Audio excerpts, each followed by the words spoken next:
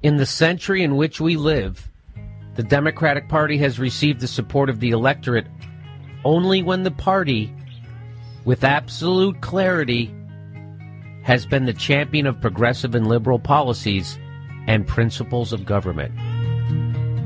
This program is made possible by the members and donors to the show. To support the work we do, get commercial-free versions of every episode, and occasional members-only bonus content, visit the Contribute tab at bestoftheleft.com. Now welcome to the award-winning Best of the Left podcast with clips today from The Zero Hour, Primary Concerns, The Trump Cast, The Benjamin Dixon Show, and The Jimmy Dore Show.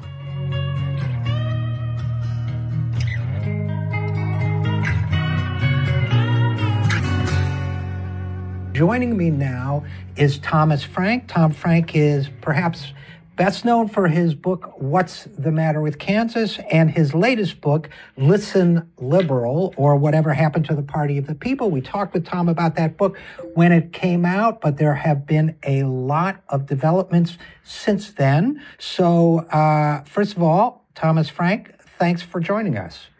It's my pleasure. Secondly, I should tell you, there's been so much going on with the Democratic Party now, and it's been so interesting to watch it play out that I did want to get your perspective on it, because it seems as if every day we see another story of power shift or debate within the Democratic Party. I certainly see every hour, every minute on social media, kind of combat going on between the forces of what might be called centrism or the Clinton-Obama wing of the party, and loosely might be called the Sanders or left wing of the party. And you've been saying for a long time, especially in your latest book, Listen Liberal, that the party has become a party of the elite. Do you feel that is being borne out or challenged, or both, by the events that have taken place since the Trump election? Well, the first thing to mention is the Trump election. That's what all of these judgments are about, and that was the centrist faction of the Democratic Party that succeeded in losing that election, losing it to the most unpopular and unqualified presidential candidate of all time. And I also want to remind you of one other thing, that the centrist faction of the Democratic Party, this is who I describe in Listen Liberal, and how this group came to dominate the Democratic Party, that these people sold themselves to Democrats over the years as the winning faction, the faction that would deliver victory. They would sell you out on all these principles. They'd sell you out in all sorts of ways. But they would forget about the New Deal and forget about what Democrats had traditionally stood for. All that was gone. They were new Democrats, but they would win elections. Right. And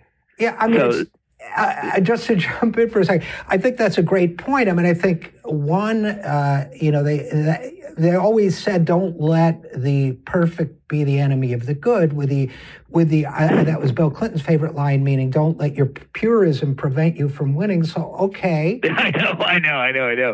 How about letting the bad be the enemy of the good? Right. I mean, with Bill Clinton, this is a guy, you remember you read Listen Liberal when it first came out. Right. I mean, now it's out in paperback, right? So now it's all affordable and everything. But a big part of Listen Liberal is concerned with the legacy of the Bill Clinton years. Right. And this guy, he basically accomplished the Reagan agenda. He got things done that the Republicans never dreamed of getting done. NAFTA was a Republican trade agreement that they couldn't pass through Congress. Welfare reform was a big Republican proposal. Bank deregulation. Republicans had wanted this forever, but Reagan couldn't get it done. Clinton got it done. In all three of these cases, and many more, like the balanced budget, telecom deregulation, he accomplished the conservative agenda. The mass incarceration bill in 2004 accomplished the conservative agenda in ways that the Republicans themselves could never have achieved. Now, whether that's, I don't know if that's making the good the enemy of, what did you say? The perfect. Right. That was Bill's. I mean, it's just a sophistry. It means nothing. I mean, right. If you look at what the guy actually did, it's lamentable. It's disastrous. No, that was his favorite line. Whenever somebody would say, "Gee, we really ought to fight for like helping people," yeah, we ought to not deregulate Wall Street. He would say, "Don't let the perfect be the enemy of the good." To which my answer was always, and vice versa too. I mean, don't always aim lower because you'll keep going lower. And as long as we're talking about accomplishing the Republican agenda, Thomas Frank, that leads to, in a sense, to the Affordable Care Act. And the fact that some of the core provisions of the Affordable Care Act were the Republican, originally proposed as Republican alternatives to, let's say, Medicare for All, or even Hillary Clinton's original proposal. And now, I want your thoughts on this, Tom, very much. Yes, well, that's entirely fair. The Affordable Care Act began as a Heritage Foundation, a counterproposal to health care in the early 90s. And then we saw it in Massachusetts as Romney Care. And then it, of course, gets passed into law by a Democratic Congress with a Democratic president, with almost every Republican in Congress opposing it, of course. And but you can see what I'm describing here when you look at the continuity from Bill Clinton to something like that. And that is that the Democrats really have become the Republicans of old, sort of like, well, I don't want to say Eisenhower Republicans because that's too liberal for them. But you look at Obama's other the big moments of President Obama's term in office, and they were all, I mean, one way of looking at them is to say they were half measures, or that he didn't go far enough. But another way of looking at them is just to say, well, he ruled like a Republican would, only like with Wall Street, where he didn't punish anybody, didn't roll back the bailouts, didn't do any of the things that a traditional Democrat would have done. But he also didn't do things that a traditional Republican would have done. A Republican, his predecessor, George W. Bush, actually prosecuted the guys at Enron. Right. I was just going to say Obama didn't do that. George Bush's dad prosecuted thousands of bankers during the S&L fiasco. Obama didn't do that. He wasn't even as tough as a Republican, let alone, a Franklin Roosevelt sort of figure.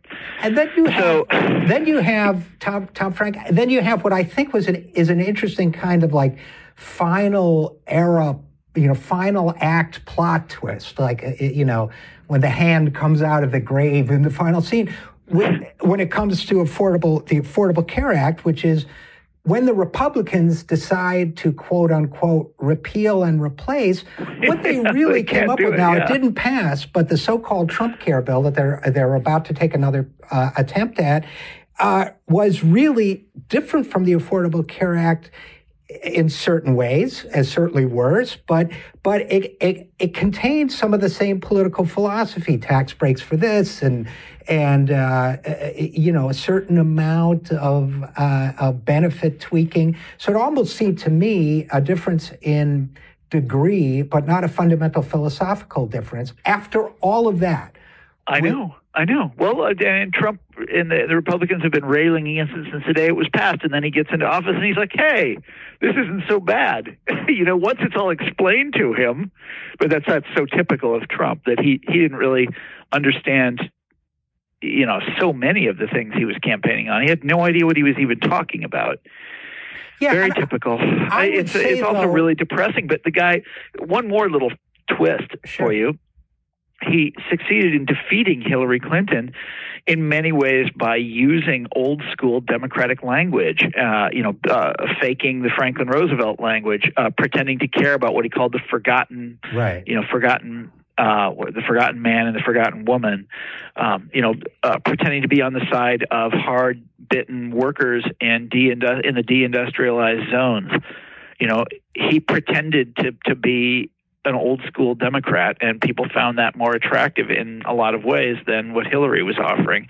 Which included going to West Virginia and saying those coal jobs aren't coming back. Yeah, they're not coming back. Yeah, sorry. And by the way, when she did that, also condemning the sort of intelligentsia of the Democratic Party to have to try to come up with an explanation for that for the next 4 years, and turn that into the party's reason for existence, because we understand things like that coal is going away, and we know all about automation and this sort of thing, and everybody else doesn't. It's just so ugly what has happened. Yeah, and I want to talk about, there are two areas I want to make sure we have time to get into. Thomas Frank, author of Listen Liberal, which is now out in paperback.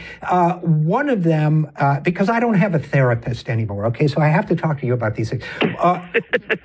One is, and you just touched on it, the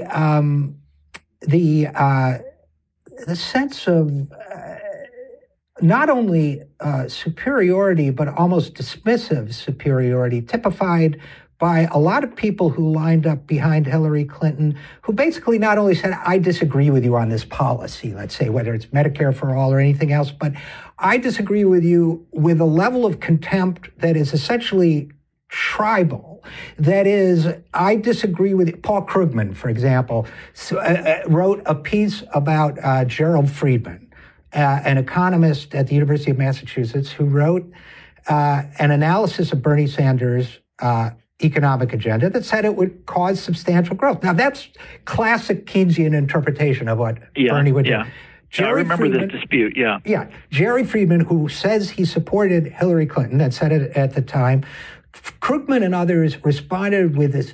Krugman was saying, let's say you're an economist at a nowhere university, and I'm paraphrasing, but not by much, and nobody knows you and nobody cares about you, then in order to desperately get into the inner circle, you'll say or do anything. I mean, didn't it attack him in the most ad hominem way, the most vicious way? But wait, that's not for Krugman. That's I shouldn't say for Krugman.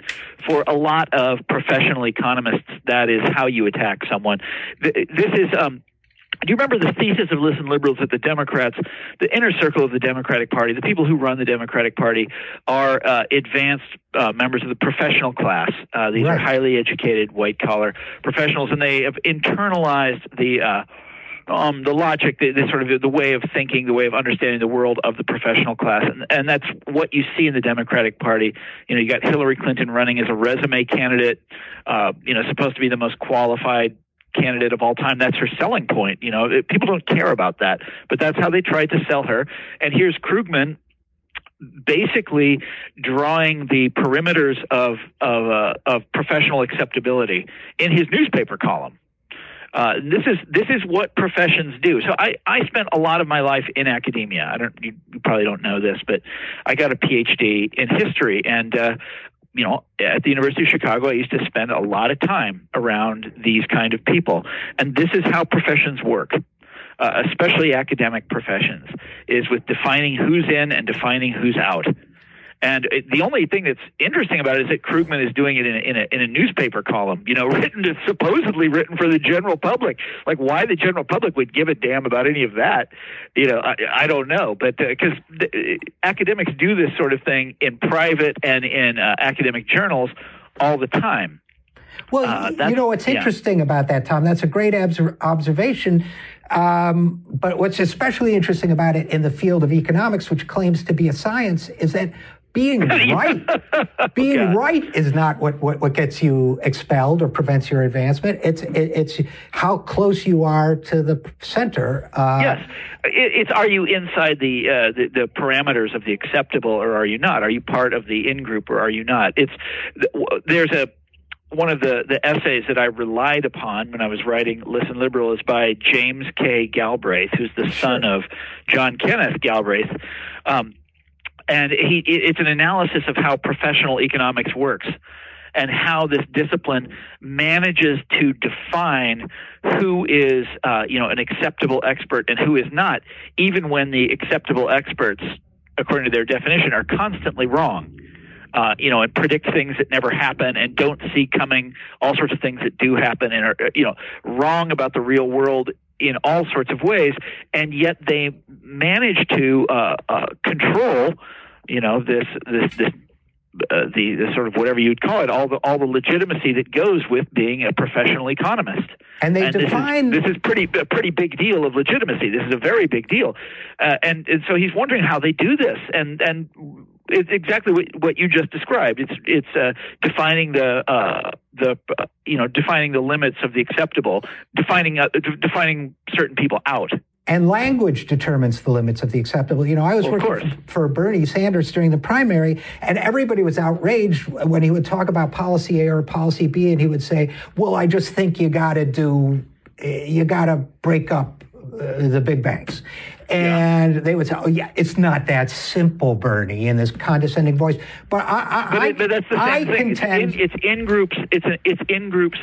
Right. It's in groups defining who's out. And I contend what Bernie Sanders was advocating was not radical. And I contend that language plays a part in that. That if Bernie had said, well, I believe there has to be a certain firewall between certain banking functions that is best established through this, that is kind of a linguistic code switching. Yeah, that may have worked, but a big part of the problem is Bernie himself, that he is not part of the cool kids club. Right. And he's always been outside, and he still is. And by the way, I say this as an admirer of Bernie Sanders and, as someone that actually voted for him in the Democratic primaries. And the way they treat him, the contempt with which these people treat him is remarkable. And by the way, it goes on to this day. There was a story, I'm forgetting where I saw it, but it was during the campaign where it was written by some Democratic insider explaining why Bernie Sanders was unacceptable. And they said, his ideas are not radical, his ideas aren't strange, his ideas are even good ones. But we in the in-group, the Democratic in-group, don't talk that way. It's sort of what you're saying. Yeah. He uses the wrong terms to describe these things, and he's not. But most importantly, it's just simply that he is not part of our set. He and his supporters, he and his followers, he and his advisors are not part of our group.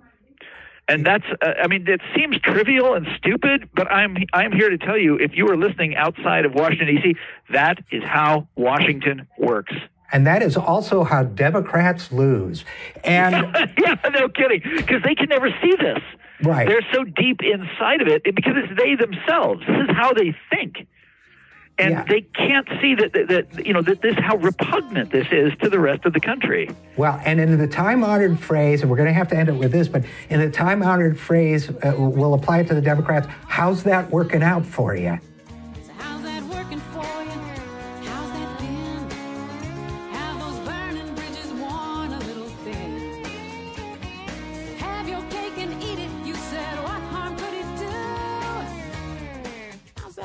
For you.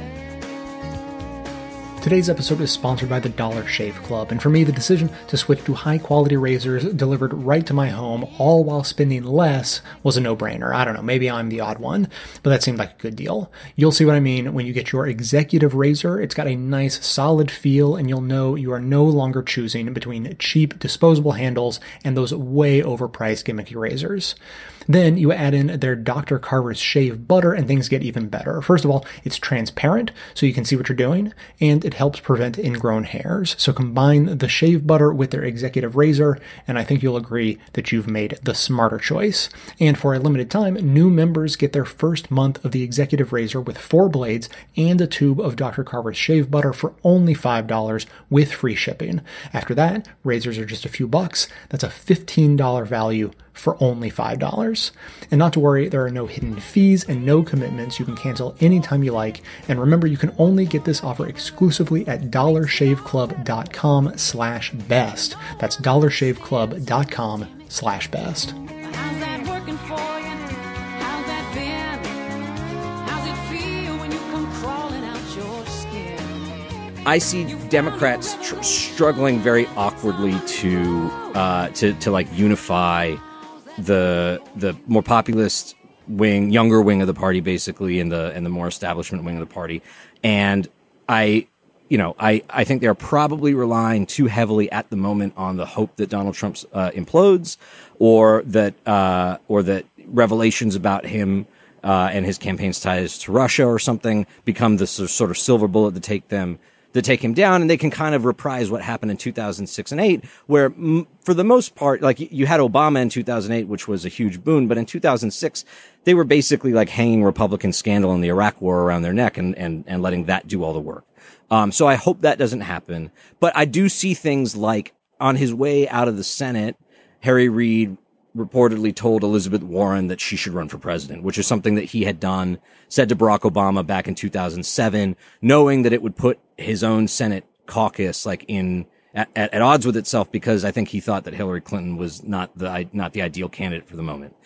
If Harry Reid, who's pretty politically astute, is saying that the Democrats should try to nominate a candidate who is, like Elizabeth Warren, better situated to speak to both wings of the party, then I think that that's a sign that like things are moving both in terms of message, but also in terms of what the coming platform will be in the right direction. But so I guess the big question then becomes, and this to me is the telling question that the Democrats haven't really ever, or at least not recently, addressed or even acknowledged, which is,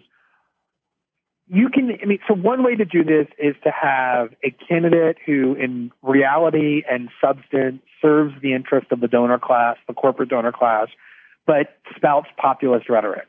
And there was an article in 2014 in Politico entitled "Why Wall Street Loves Hillary Clinton," and it was basically channeling all of these Wall Street executives saying, look, we know in order for her to win in the post-2008 climate, she's going to have to sound like a populist, probably bash us a little bit, but we're totally fine with that because we know when she gets into power, she's going to be a reliable, kind of politician who's serving the engines of economic growth and not populism. So they kind of gave her a license to wander rhetorically from what their real agenda is in order to win the election. But that ultimately is the question that the Democrats had, the choice they made back into the 80s and especially early 90s with Bill Clinton and the new Democratic Council and all that was, do you want to be a party that is populist and socialist and based in labor unions and based in, very kind of left-wing economic policies that channels resentments about oligarchy? Or do you want to continue to be this party that is basically backed by Wall Street and Silicon Valley and the corporate donor class? And for a while, Obama was the unifying figure because he was so good at speaking to both wings and serving both wings and making both sides think that they were getting the actual nourishment that they wanted. But I think that, he's a very singular figure, and especially the 2016 election brought into sharp relief because you had these two very distinct candidates that you actually have to make a choice. That I don't think that anyone's going to be satisfied any longer with kind of rhetorical placating. And so I do think there's a really fundamental question about what the Democratic Party is going to be. And I think, it needs to be resolved. And the people who run the Democratic Party, who are in charge of the Democratic Party, want to continue to adhere to the way that it's been constituted because that's who funds them, is service of the donor class. And I think until that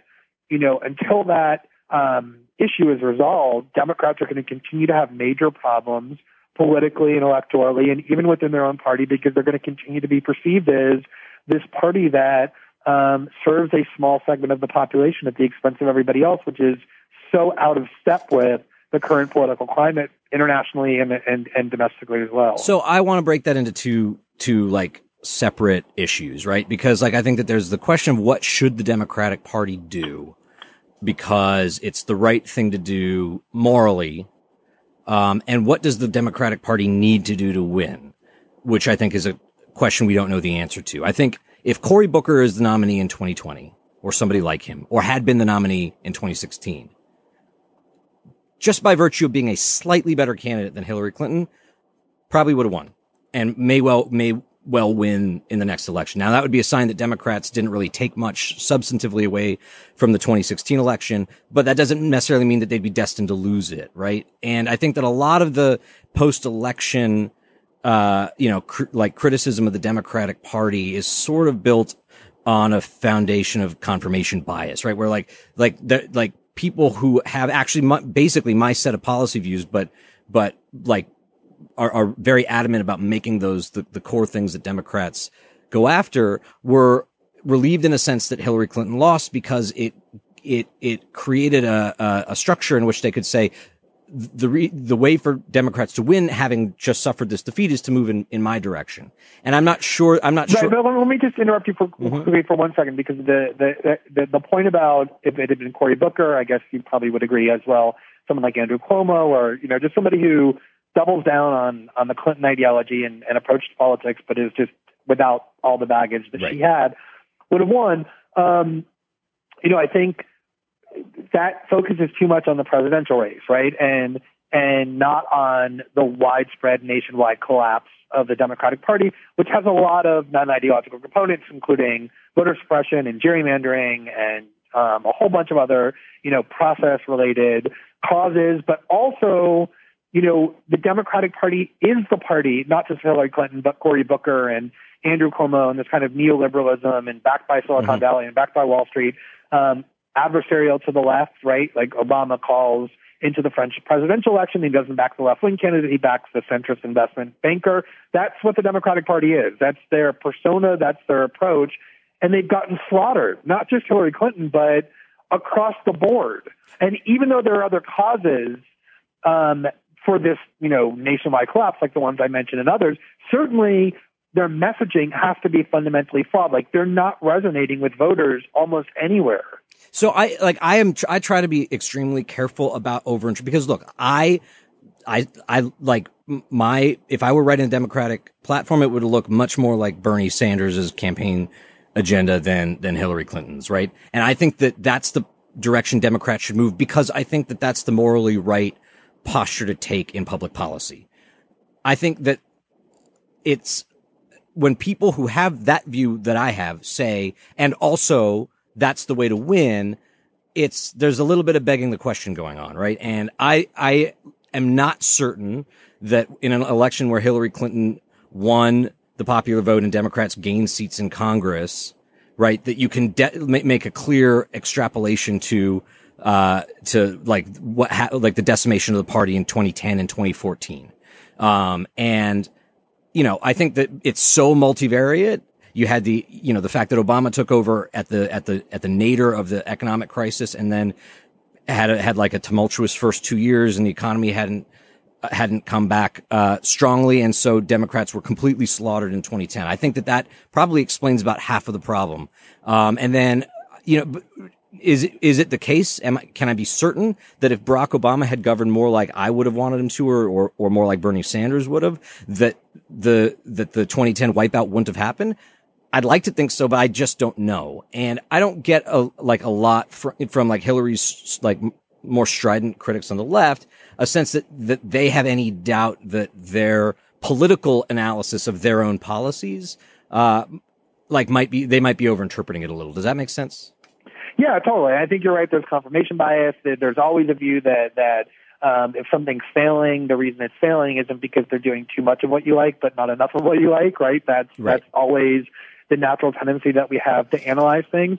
But at the very least, I guess this is what I would say, is this conversation that you and I are having, right, about in what ways is the Democratic Party fundamentally flawed?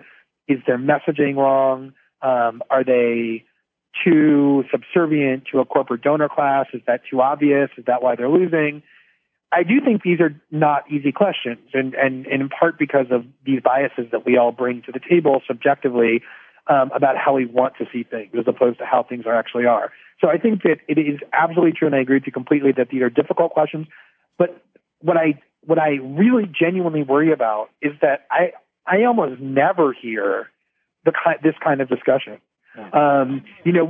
We recently did like an analysis of Rachel Maddow's show, a quantitative analysis, and yes, she's just one person, and yes, it's just one show, but it's by far the most watched cable news program among liberals every day, and there's literally almost no discussion of the type that we're having about what's wrong with the Democratic Party, why are they failing nationwide, what do they need to do differently. It's all Jim Comey and Russia and Michael Flynn, and I think more broadly this conversation is lacking, and I think it's very dangerous for Democrats and people on the left not to have this conversation. I agree, but that shitty tweet of mine that you messaged me about the other day.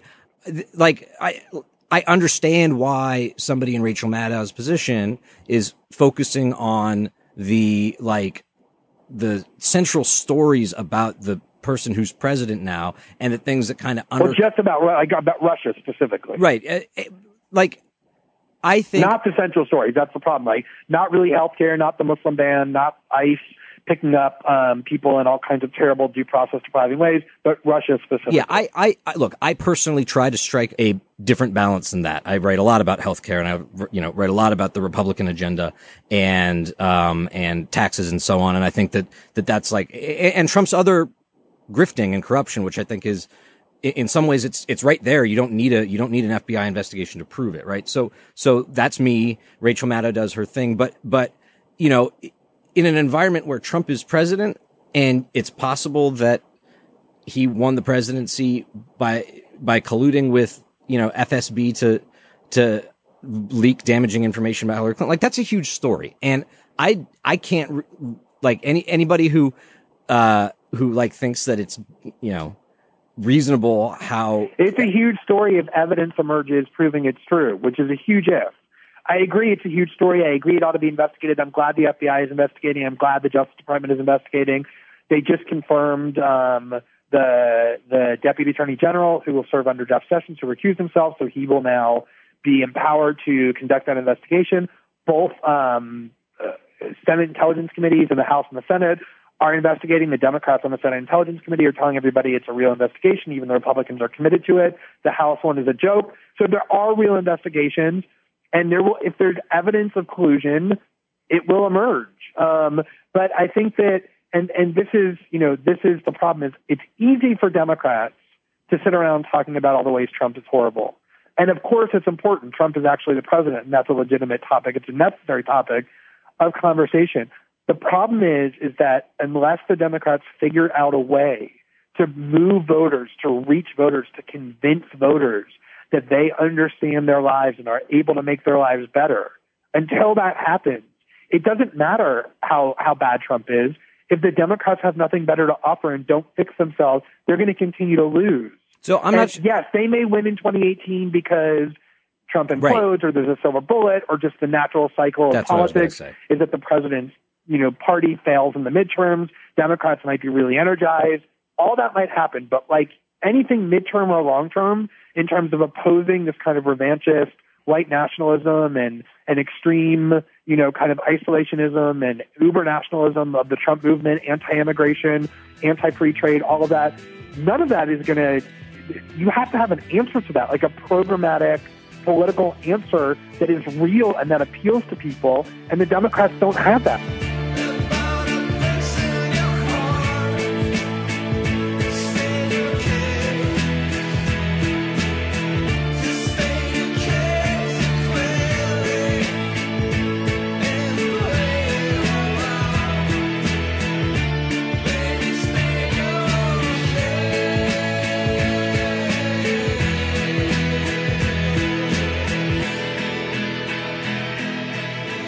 My guest today to talk about identity politics is Parker Molloy, a writer at Upworthy who's also contributed to Rolling Stone, Huffington Post, Salon, and The Advocate.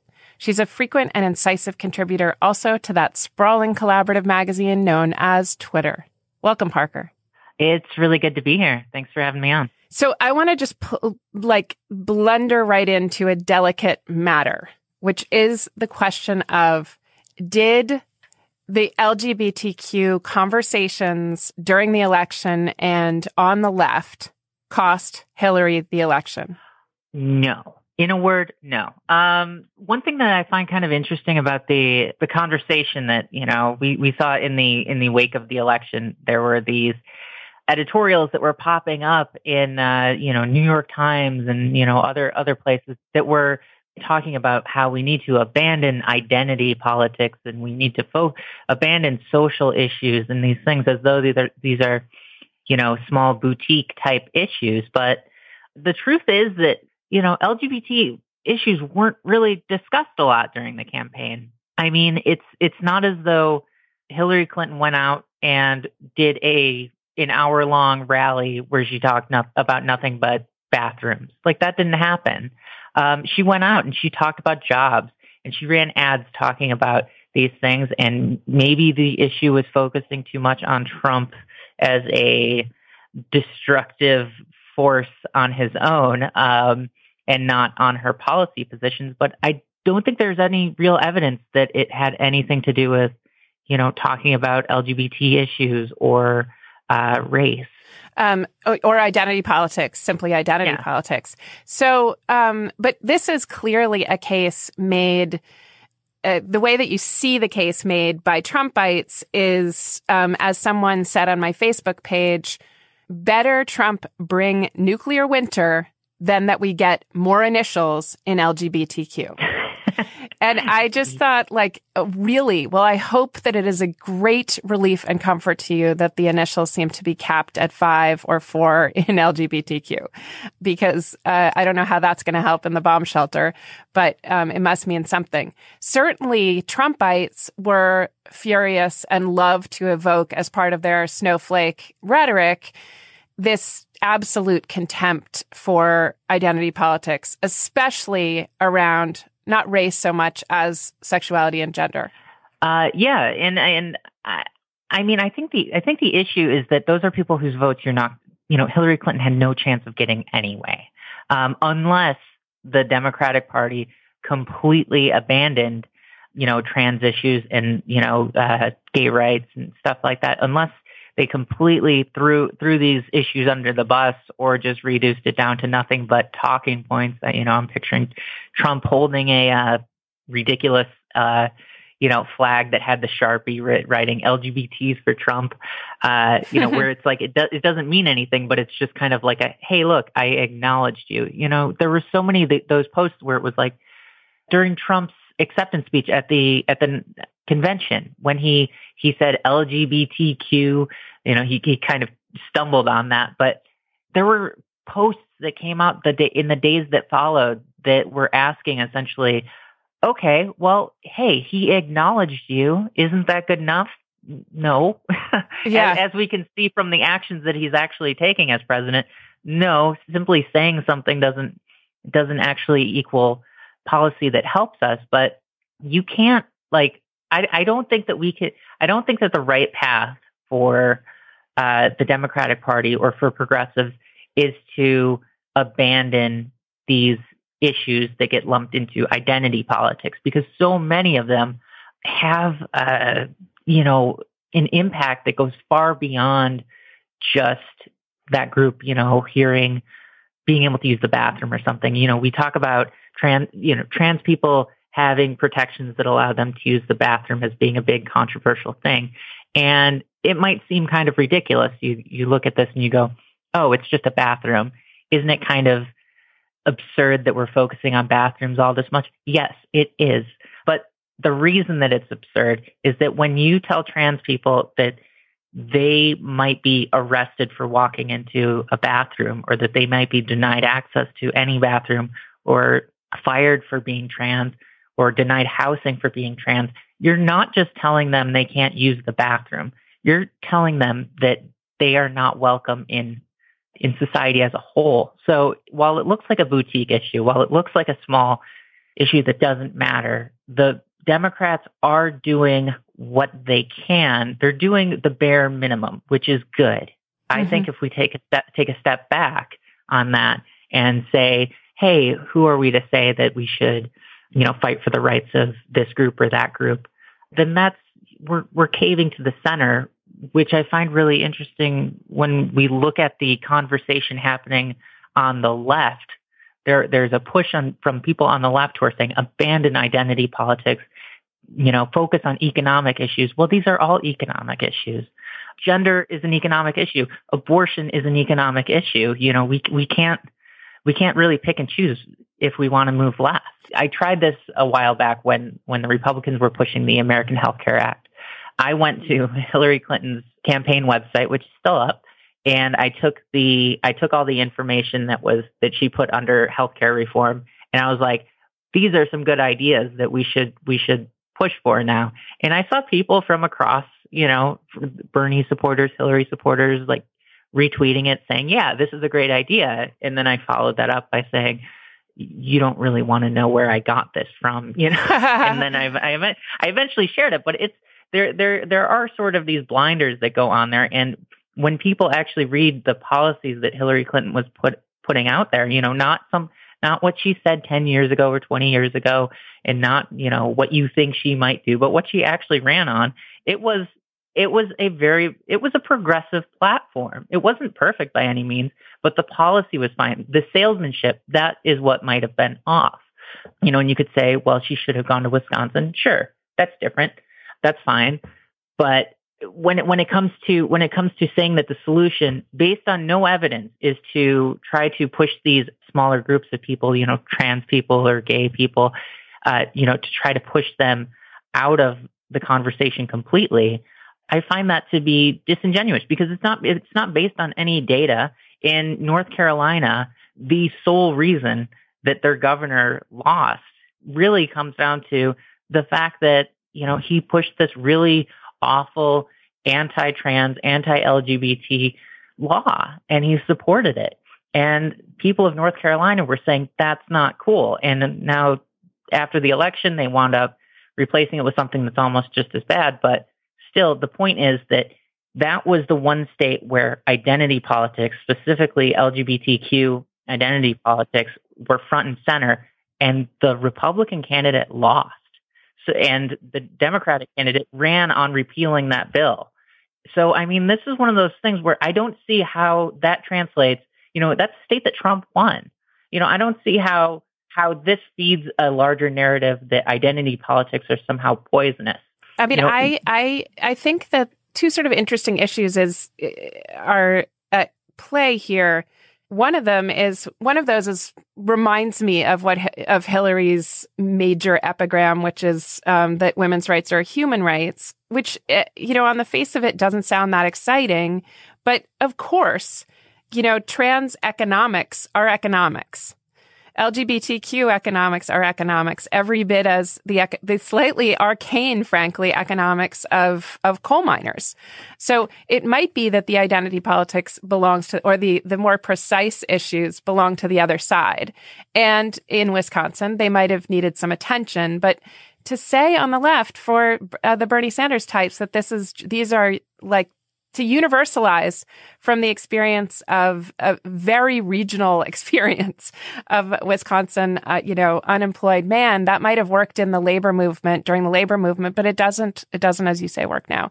So that's the first one. The second one that interests me, and we need to wrap up, but the second one is that the bathroom issue is also in a weird way contextualized by the right, that there's sort of a nice shock factor in finding the thing that will make you most squeamish. I remember when Geraldine Ferraro was running with Walter Mondale as his vice presidential candidate, and there was a long conversation about what would happen if she was a heartbeat away from the pregnancy and she went, quote, on the rag. Wouldn't she bomb Russia because she got her period? And there was so much worry about that. Of course, now we have a male president who seems to be consistently on the rag. I really worry about his hormonal fluctuations vis-a-vis nuclear war. But that conversation was the one that somehow got people involved. And the bathroom thing has always been this kind of red herring and proxy just for ordinary homophobia. Yeah. And yeah, exactly. I mean, that's an argument that goes back decades. You know, the argument that, you know, there were these old PSAs that were just like, stay away from, you know, bathrooms. Gay people go in there and they'll attack your child. And that's why we need to discriminate against gay people. And that was horrible and terrible. And now that argument has been brought to, you know, specifically target trans people. And the real issue is, it was after the Supreme Court's decision about marriage equality that a lot of the groups that had been focusing so much on fighting marriage equality realized that that is not a fight they can win anymore. So they turn their focus to bathrooms. That's why you have organizations like the National Organization for Marriage and, you know, a lot of these other right-wing groups that had been previously fighting to restrict marriage issues.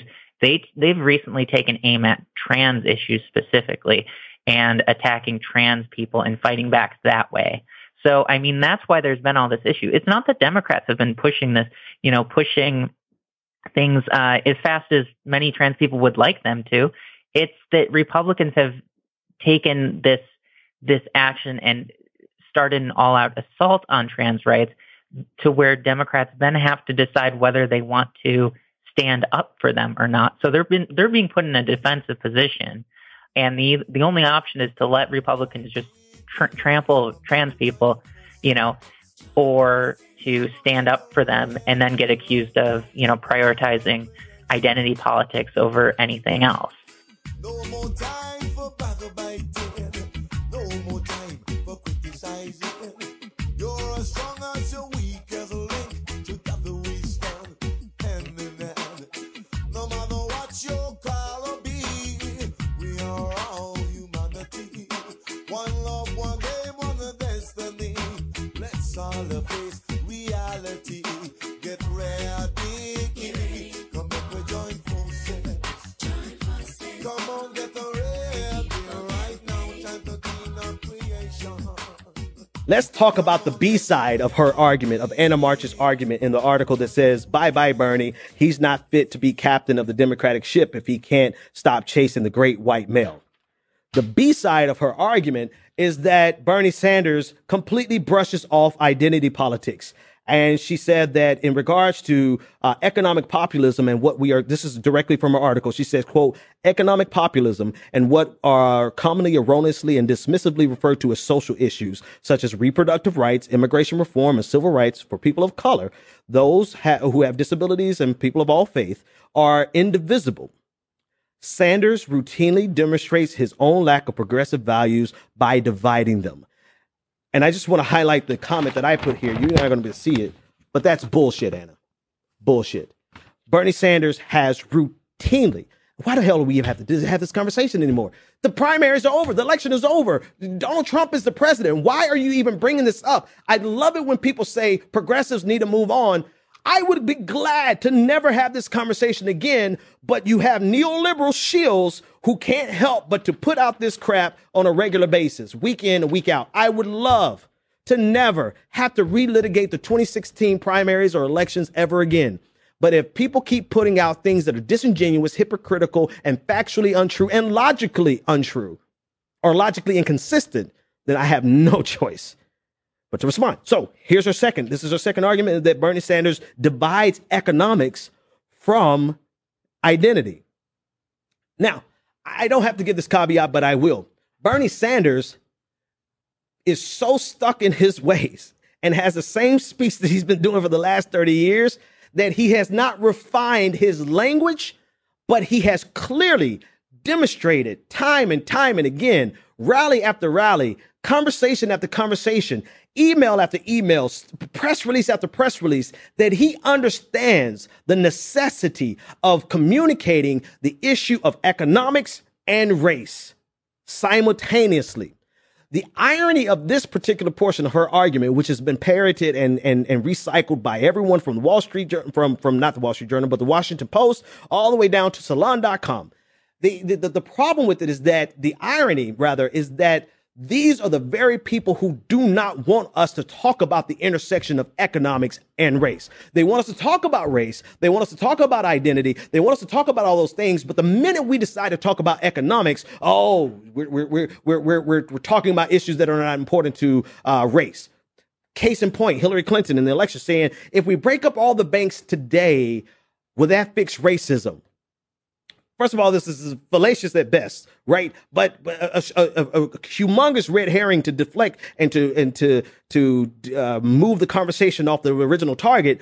However, it misses. It's two things simultaneously. It misses the inherent connection, the interconnectivity between race and economics that exists in the United States from the inception of this country. That's number one. But number two, it's an intentional deflection to keep us from ever talking about the intersectionality of economics. and the way that economics plays in every bit of racism that we've had in the United States from the beginning, the way economics plays into the decision to have an abortion or not. The reason that people, one of the number one reasons, according to the Guttmacher Institute, that women get abortions, and it blew me away, was because just economics, they can't afford it. It's not because there's some type of, and this is ridiculous coming from Republican talking points, that there's just some type of, debauchery and irresponsible women. Sometimes these are married women who cannot afford to have a child. And so they seek after an abortion. So even on the issue of a woman's right to choose, economics plays a tremendous part in it. And this is the factor that has been missing from the conversation for so long. We will talk about race, but we will not talk about how race is inextricably tied to economics in the United States. We'll talk about abortion rights, but we will not talk about the fact that the number one reason, according to the Guttmacher Institute, that women get abortion is because of economic instability.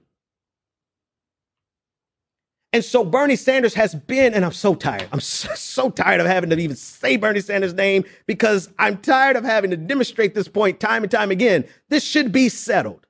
Let it forever be settled after this, which it won't be, but damn it, I'll try.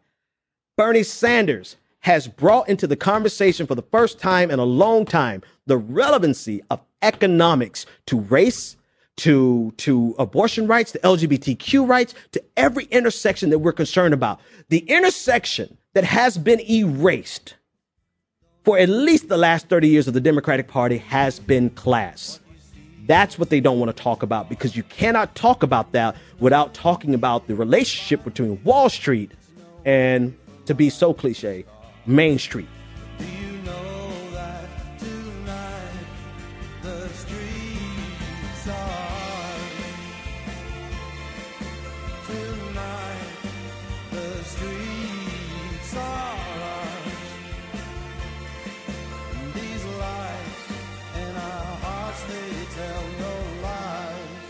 You probably already know that the hiring process is not the most fun part about running a business, but of course, it's critical.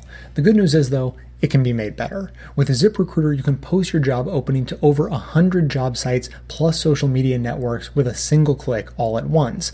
And you can find candidates in any city or industry nationwide. Just post once and watch your qualified candidates roll into ZipRecruiter's easy-to-use interface, no juggling of emails or calls to your office. Plus, to make it even easier, you can add multiple people to your account, so it's more efficient for your team to work together to find the best hire. And if you have any questions about writing your post or finding candidates or anything, ZipRecruiter's friendly and human support staff is ready to help. So find out today why ZipRecruiter has been used by businesses of all sizes to find the most qualified job candidates with immediate results.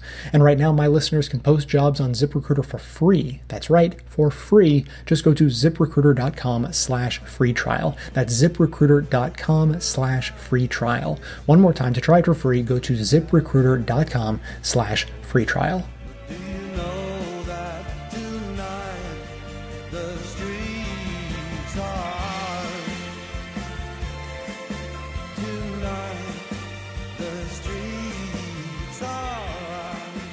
I want to talk about this gentleman.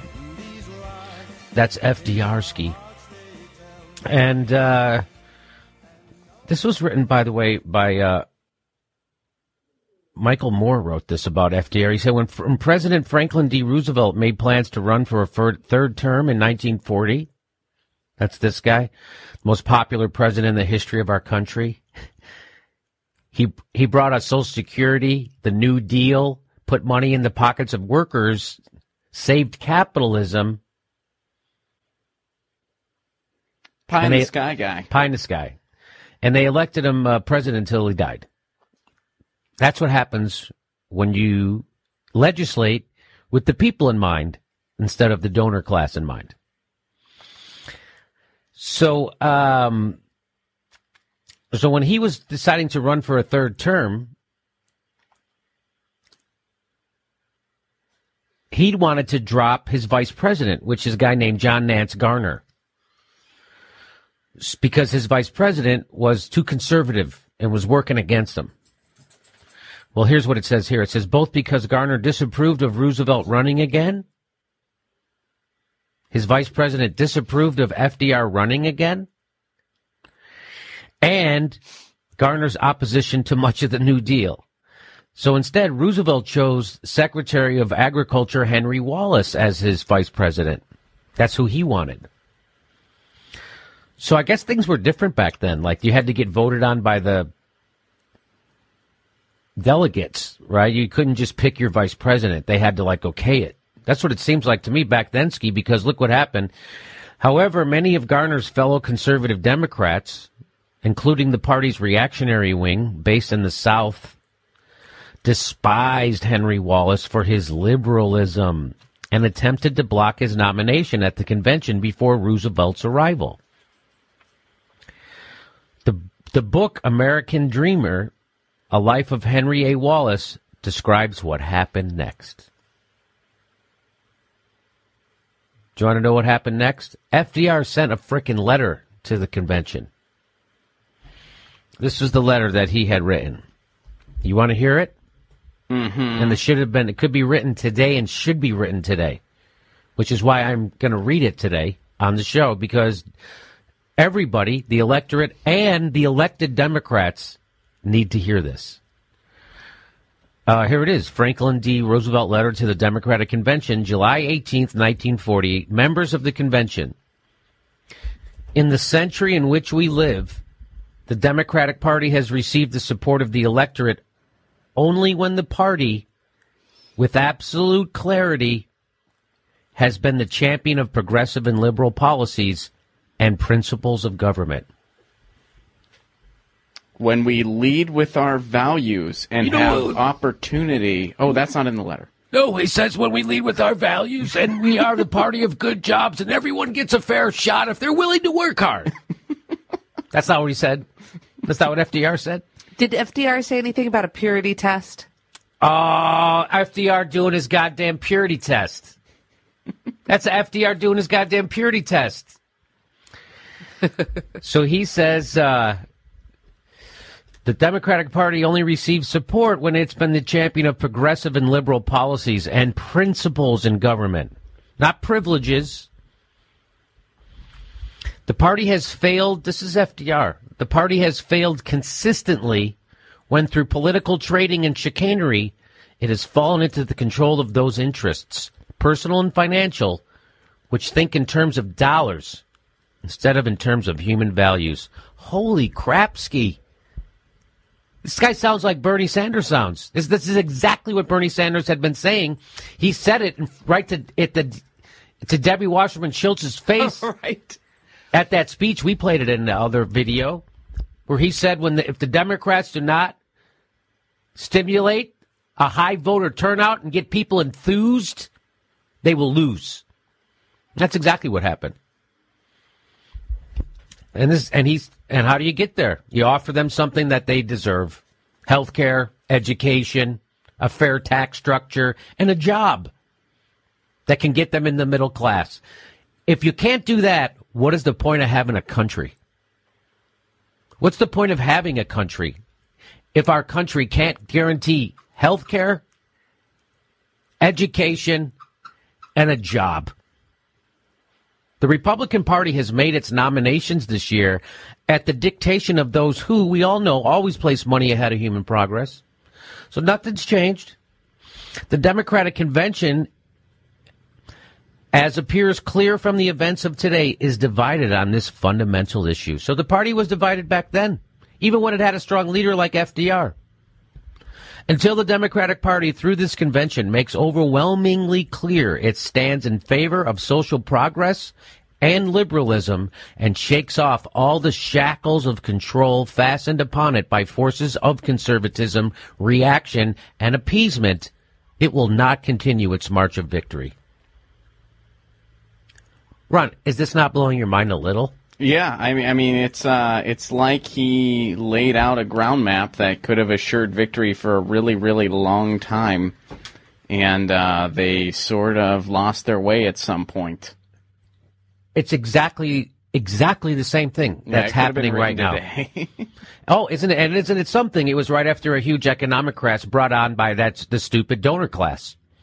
So here he is again trying to say, hey, We have to be progressive policies, actually work for everyone. There's enough to go around in the richest country in the world. There's enough to go around. Rich people get to be super rich, and workers get to have a comfortable living. That's what he's saying. And he's saying if you don't want to advocate for that, you're going to lose. I like the overwhelmingly clear part. Overwhelmingly clear. That's really important. The Democrats have to make it overwhelmingly clear. You know why they have to do that? Because if they don't, they become victim to a demagogue, a charismatic demagogue like Donna Tanahans. That's exactly what happened. Because it wasn't overwhelmingly clear. In fact, it was clear the opposite. As they were trying to get working people to vote for them, Barack Obama was full-throated, top of his lungs, trying to pass another job-crushing trade deal. Why? Because it would benefit the fucking corporations and the donor class. That's why. That TPP didn't do jack shit for anybody except rich people, corporations, and patent holders. In fact, it took all the power away from the regular people. It actually seems that when Donald Trump says "Make America Great Again," he's referencing FDR's policies. Yes, that's what that does seem like that's what he's talking about. Because this is FDR did save capitalism. It is without question that certain political influences pledged to reaction in domestic affairs and to appeasement in foreign affairs have been busily engaged behind the scenes in the promotion of discord since this convention convened. Under these circumstances, I cannot, in all honor, and will not, merely for political expediency, go along with the cheap bargaining and political maneuvering which have brought about party dissension in this convention. Gets better. Hold on. He's getting ready. He's throwing it down. He's putting a line, putting a mark in the sand, a line in the sand, line in the sand. Line in the sand. It is best not to straddle ideals. Oh, God, I love this guy. In these days of danger, when democracy must be more than vigilant, there can be no connivance with the kind of politics which has internally weakened nations abroad before the enemy has struck from without. It is best for America to have the fight out here and now. So he's calling for a fight. He's calling for a fight with those conservative Democrats. Let's do it, and let's do it now, and let's settle this shit for once and for all. I wish to give the Democratic Party the opportunity to make its historic decision clearly and without equivocation. Its decision on whether you're going to stand for the people or not. That party must go wholly one way or wholly the other. Amen. The whole thing with all this and why it's so important to evoke FDR right now, there is a time in politics like anything else, there's a time to stand your ground and a time to compromise.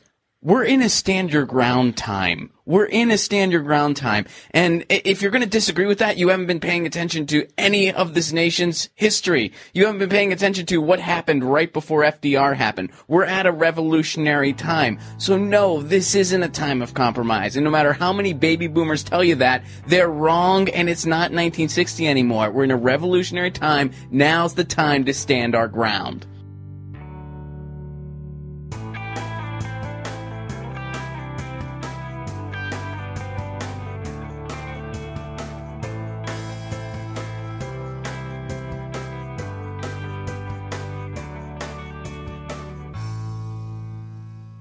We just heard clips today, starting with the 0 Hour, talking with Thomas Frank about how the Democrats lost their democratic values. Primary Concerns featured a discussion between Brian Butler and Glenn Greenwald on the direction of the Democratic Party. The Trumpcast featured an interview with Parker Malloy discussing why identity politics are not the cause of Democratic losses and how they are, in fact, inextricably linked with the economic issues some want to focus on exclusively.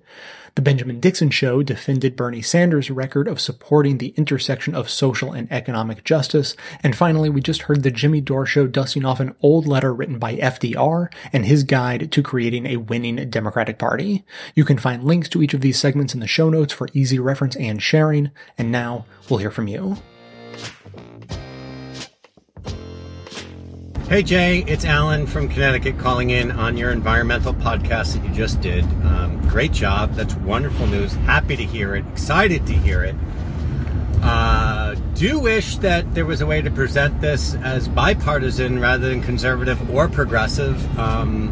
It's only my preference, only because, like, I don't care what people are. This is a problem that just needs to be solved and needs to be solved now. And this certainly works, and I would just prefer it to be bipartisan. You know, listening to some of the clips where they talk about conservative kids need to get their parents involved. I was like, well, no, all kids need to get their parents involved. Like, it doesn't matter what the party lines are. The planet is not Democratic or Republican or progressive or conservative. The planet is what it is, and it's suffering, and we just need to do what we need to do to fix that.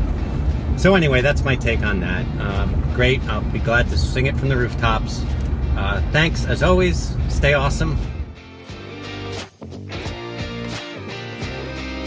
Hi, Jay. This is Annie from Alabama, calling in about your Conservatives on Climate Change episode. Now, you asked us to be intellectually honest and tell you what we thought now that climate change stuff is coming from conservatives.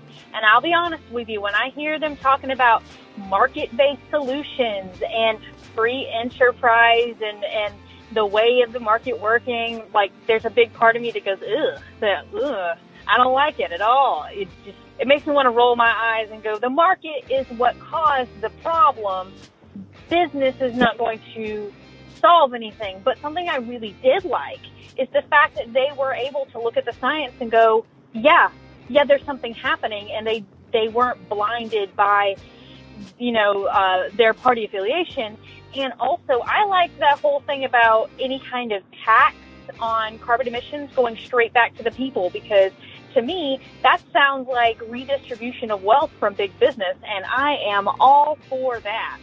So, I mean, I guess you can rebrand it to appeal more to the conservative sense, and I'm all for rebranding and trying to get everyone to come together on this issue, because honestly, climate change is far more important than my progressive pride, and I'm willing to let them talk about free market stuff if it gets them, to save our polar ice caps.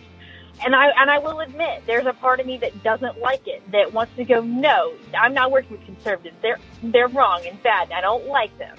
And that's that small petty part of me we all wish we didn't have. But I think that if we all decided to make that part of us hush and just decided to become bigger people about this, that we could come together on things that the climate change is going to kill us all. I think we can come to a bit of a consensus that this is important.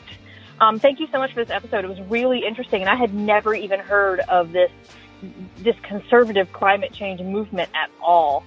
I really appreciate the work you do, Jay. Keep it up. Thanks.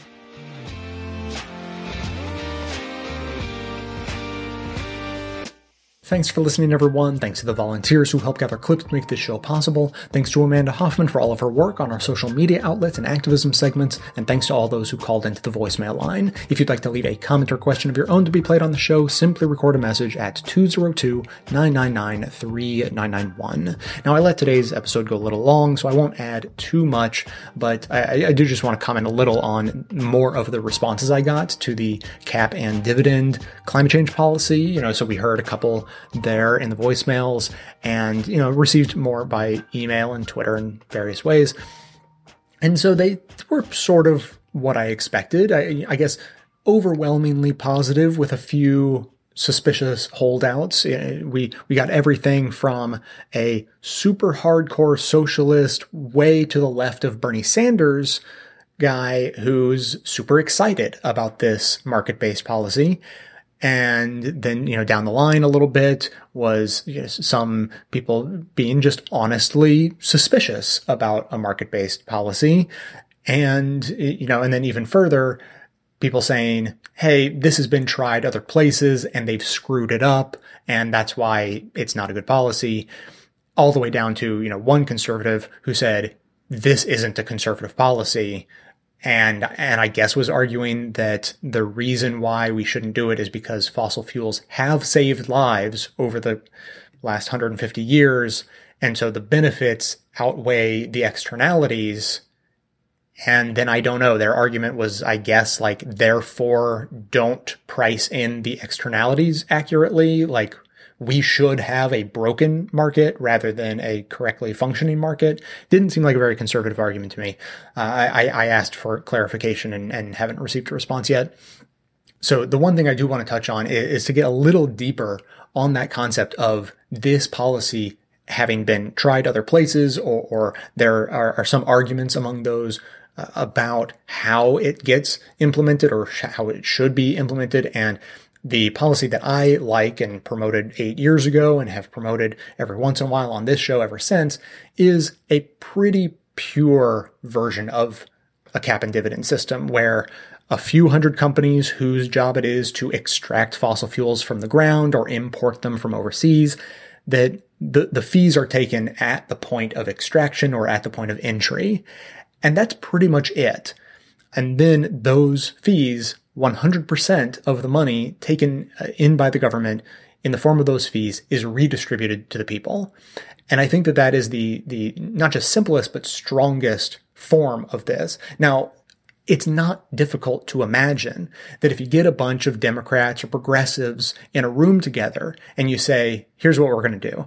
We're going to impose huge fees on fossil fuel companies, and then we're going to have this giant pile of money. I think we should give it to all the American people.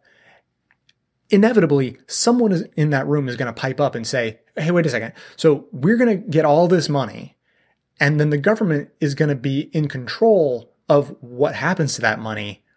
Why don't we just spend it on stuff that we know we should do? Like, why don't we implement green plant? Why don't we, do cleanup projects? Why, we'd have all this money and we took it from the fossil fuel companies. And, sort of like when you tax cigarettes and you fund health programs, like, why don't we take the money from the fossil fuel companies and fund really important stuff?